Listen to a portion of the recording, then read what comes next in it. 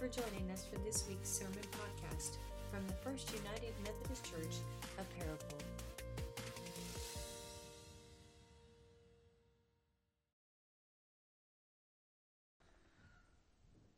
Let's go to the Lord in a moment of prayer.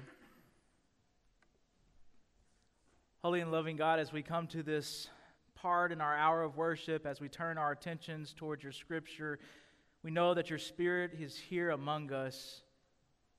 We ask that your Spirit open our hearts and our minds, that as the scriptures are read and your word is proclaimed, that we might hear with joy what you say to us today. In Christ's name, amen. Our first scripture comes from the New Testament, James chapter 1, verses 13 and 14. I invite you to hear these words as I read along. After this, we'll go to 1 Peter 5, 8, and 9, and then to our gospel lesson. And I'll ask you guys to advance the slides back in the back as we move forward. No one, when tempted, should say, "I am being tempted by God." For God cannot be tempted by evil, and he himself tempts no one. But one is tempted by one's own desire, being lured and enticed by it.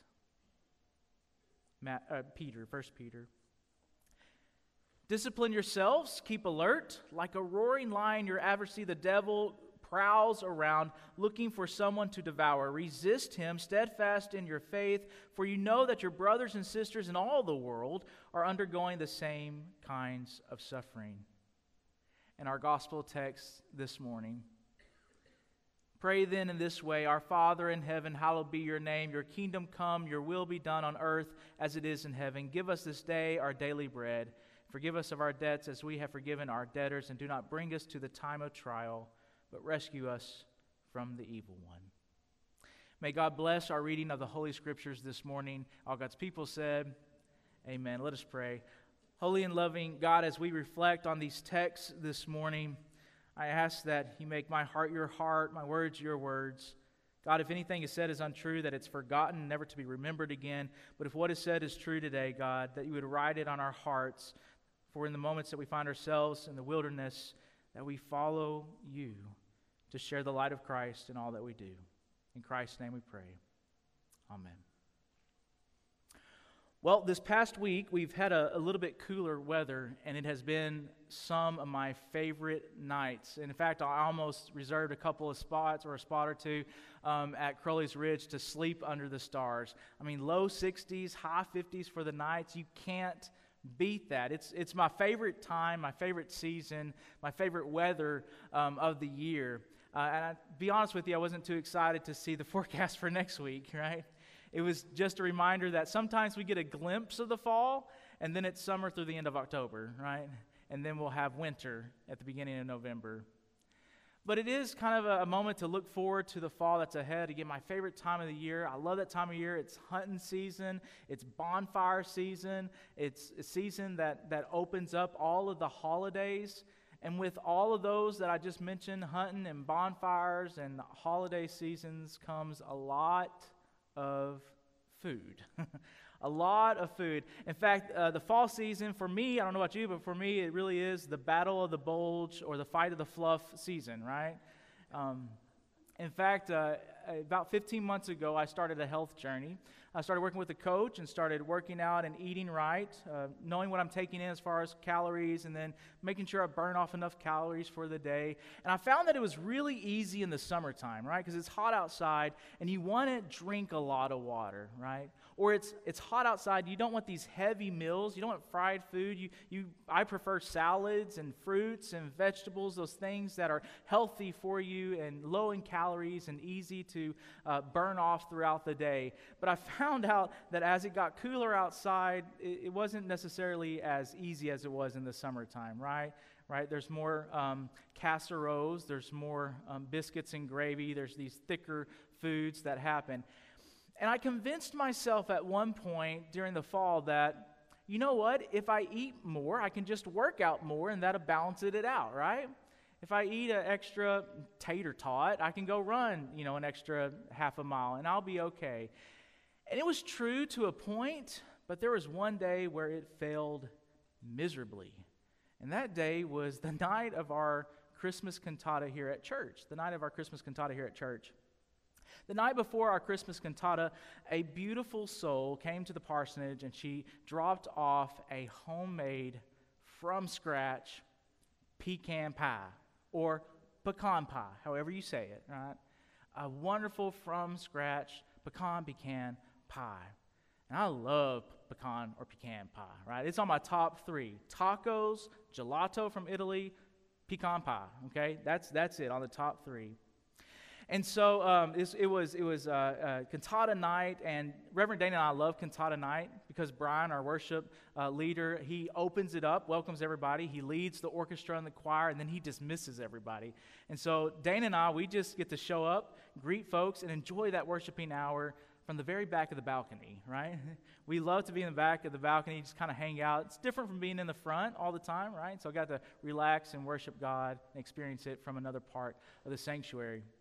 And this particular night, I came up to the balcony, and I was still sweating. I was flushed. I was tired. I was a little bit moody. And Dane was like, "What's wrong with you?" And I said, "Well, I ran a few extra miles today." And by run, I mean on the elliptical. I did a couple miles on the elliptical today. Now, at that time, I was running about 2.5 miles on the elliptical. And he said, "Oh, okay." He said, "Well, do you want some candy?" Pulled out some chocolates from his coat, and he said, "Want some candy, make you feel better?" And I said, "No, bad decisions is why I ran all those extra miles." And he said, "Well, how many miles did you run?" And I said, 8. I ran 8 miles. And Dane looked at me and said, "Why did you run 8 miles?" I said, "Well, you remember that pecan pie that we got the other night?" He said, "Oh, you had some, so you ran a couple miles." I was like, "No, I had it for lunch." So I ran 8 miles.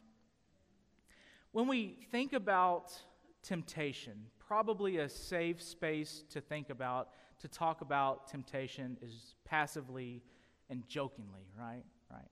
When the waiter or waitress comes to our table and says, "Would you like some dessert?" Of course, they ask us this question after we've had the free rolls, all the butter on the rolls, a couple of appetizers, a full plate of food, and several refills in our beverages, right? And we say, "Oh, that's tempting, but I'm so full." That's tempting, but I'm so full. We passively talk about it. Or perhaps another scenario when a friend brings by a vehicle that they just got, or a new gadget, or maybe celebrates a new purchase of some sort, an outfit. And we celebrate that with them, and we smile and we laugh, and then we say, "Oh, I'm so jealous. I'm so jealous." And the truth is that in those moments where we passively talk about temptation, in reality, for somebody, it is a true temptation. If not for ourselves, for somebody else, it is a true temptation. And what is a temptation? Temptation is a struggle. So this morning I want us to think about, what are we tempted by? What do we struggle with? What are we tempted by? And what do we struggle with? Today we come to the final petition in the Lord's Prayer as we conclude our series on the Lord's Prayer. And here's our petition: "And lead us not to temptation, but deliver us from evil." And lead us not to temptation, but deliver us from evil. If you notice on the screen, I have that just printed straight through, right? There are no grammatical notes there at all, no punctuation marks at all. And grammatical notes in a sentence are very important, right? Because it tells us the context of what's going on. In fact, it's so important. I saw this thing on Facebook the other day. It said, "I'm giving up eating chocolate for the rest of the year!" Exclamation mark. "I'm giving up eating chocolate for the rest of the year!" Exclamation mark. But if you scroll down, whoever created the post said, "Sorry, the punctuations are wrong. I'm giving up!" Exclamation mark. "I'm eating chocolate for the rest of the year." So grammar is pretty important. Punctuations are important. And so when we read this, "and lead us not to temptation, but deliver us from evil," we have this missing of punctuations, of grammatical notes.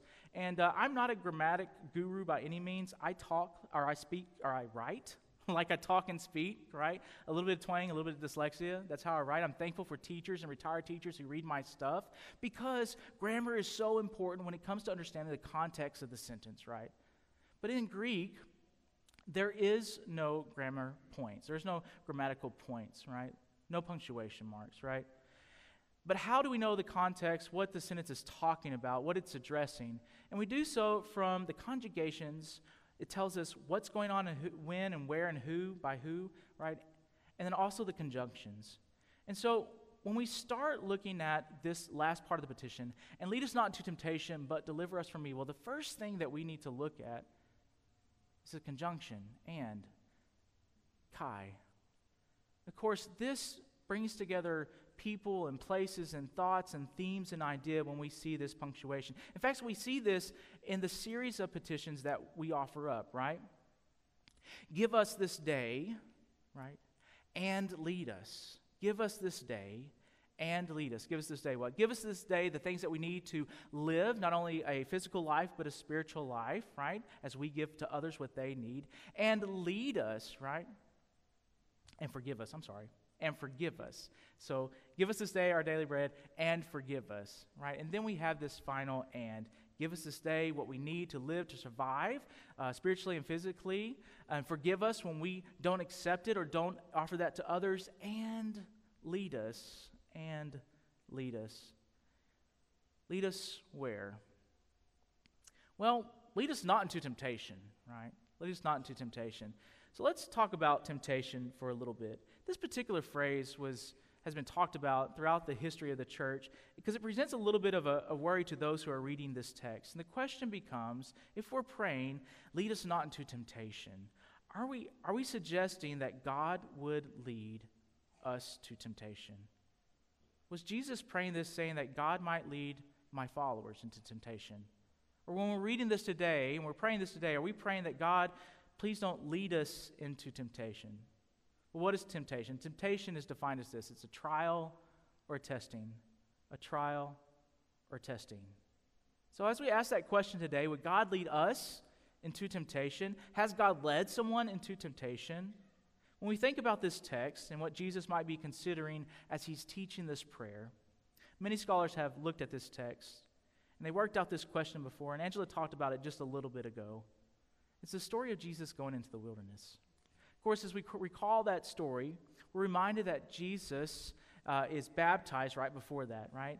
That the triune God is present, God the Father, God the Son, and God the Holy Spirit. And after Jesus is baptized, he's led into the wilderness into which he is what? Which he is tempted, which he is tried, right? And so the Holy Spirit leads Jesus into the wilderness to which Jesus spent 40 days, and he experienced a testing. For me, this is a beautiful image, right? That the Holy Spirit, the divine, is leading God incarnate, Jesus, into the wilderness. Not just to be tested, but to face the experience of the human condition. To face what you and I and everyday people face, times of being tempted, tested, as all of us have been before, just as living, breathing people do. That God led God's self to experience something that we experience each and every single day. And then I start to think about how is he tested, right? And of course, we've had these visualizations, like the devil and the pitchforks coming up and testing Jesus. I've seen productions where the evil persona is a beautiful, angelic being kind of thing that talks to Jesus. I've seen one where it looks like an older, wiser man with young eyes comes and talks to Jesus. And so I start asking myself, when Jesus went into the wilderness to experience what everyday humankind experiences in these moments of temptation, was his experience with this persona of evil? Or was it how we experience temptation today? Was it in this persona of evil, or was it how we experience temptation today? I want us to think about how we experience temptation today. I think we experience it as a whisper that is wooing us, that is pulling us to make decisions that we know aren't good, right? A whisper that is wooing us, that is pulling us to make decisions that we know aren't good. And that whisper within the human condition, I think it's as cunning as a snake that spews out lies and trickery. I think the whisper within the human condition is sneaky, like a lion who's waiting to pounce on its prey. Of course, imagery from the Garden of Eden and from the scriptures we just read. But our reality today is that you and I exist in a proverbial wilderness, right? You and I exist in the human condition where our own nature experiences a whisper, a wooing, a pulling, a leading to say, to think, to act in ways that are either morally or ethically wrong and that are not healthy for us or others, right? Temptation, think about it as a whisper, a pull to engage in the things that test us, things such as gluttony and lust and greed and indifference and envy and anger and pride. And before we commit to those things, there's that whisper, a whisper pulling us towards them, and that whisper is part of our human condition. I don't believe that whisper is from God. In fact, James just said this, no one when tempted should say, I am being tempted by God. For God cannot be tempted by evil, and he himself tempts no one. But one is tempted by one's own desires, being lured and enticed by it. When Jesus went into the wilderness and experienced the things that we experience, there's a hope that comes out of that God defeats temptation, right? God defeats temptation. And so the question in our own human experience, in our own wilderness, is not whether or not we're going to be tested at one point. The question becomes, how will we respond when temptation occurs? I'll be honest with you. If it was up to me, I would fail in my own decisions, right? I would eat that pecan pie again today, right? If it was my choice. Because it was so good, y'all. But it was not good for me, right? All that pie went in, the sugar goes up, and your body tries to adjust and figure out what's going on. You have headaches and brain fog and just put you in a mood. It was good, but it wasn't good for me. And so when I pray this prayer, I'm asking God, lead me. For I can't lead myself through the wilderness, through the human condition. This next note is deliver. I love this particular word when translated from Greek. It translates directly as rush. God, rush to me.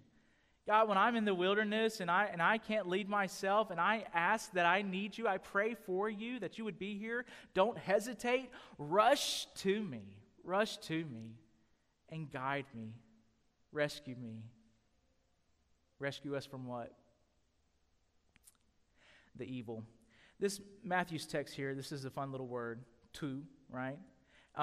If it goes right from the Greek, it translates the evil. In some of your translations, you have the evil one. You'll find an asterisk or a footnote or something, right? That this word to can either be a directive towards him or an it, right? So if we deduce it down to its core, it means the evil, the bad, the hurtful, that which is wrong. That which is wrong. So when I pray this prayer, I'm praying, lead me. I can't lead myself. Rush to me and deliver me from what is wrong. Deliver me from what is wrong. But again, as we're praying this prayer, we cannot overlook the communal language. So when we pray this prayer together, we also pray, lead us, right? We can't lead ourselves through mess of life, right? Rush to us and deliver us from things that are wrong. Why pray in a communal sense? Well, we can think throughout the course of history and even today, when Christians and people who say they are followers of Jesus Christ are collectively wooed to think, to say, and to act in ways that don't reflect the grace or the love of God, right? You can think of those on your own, right? So communally, we pray for God to lead us because when left to our own choices as a group, alone we would fail. But as Angela told the kids earlier, there's something that Christ gave us to help lead us, and that's the Holy Spirit. So collectively, we pray that God leads us together. My own reflection of this prayer. When we pray this prayer, we pray, God, you are holy. May the time come when only your love is present throughout creation. Give us the necessary means to live and to help others live. Forgive us when we fail to do so, and lead us away from anything that does not reflect your love. That's my own reflection of this prayer. And I invite you to continue to reflect on this prayer as part of your daily prayer life. We need this prayer. We need this prayer personally, right? as we strive to listen and to follow the voice of the Holy Spirit and not the whisper of temptation. And we need this prayer communally as a church so that we might follow Christ, reflecting his thoughts, his words, his deeds, and living into God's perfect love. And lead us,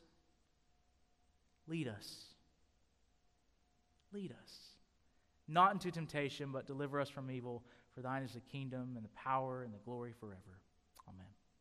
Let us pray.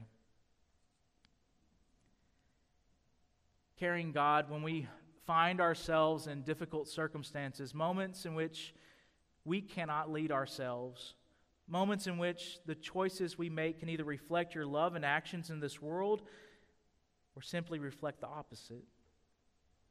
Rush to us and guide us. Holy Spirit, show us the way so that in our thoughts, in our words, and in our deeds, others might see Jesus in our lives and come to know you and deepen their relationship with Jesus in theirs.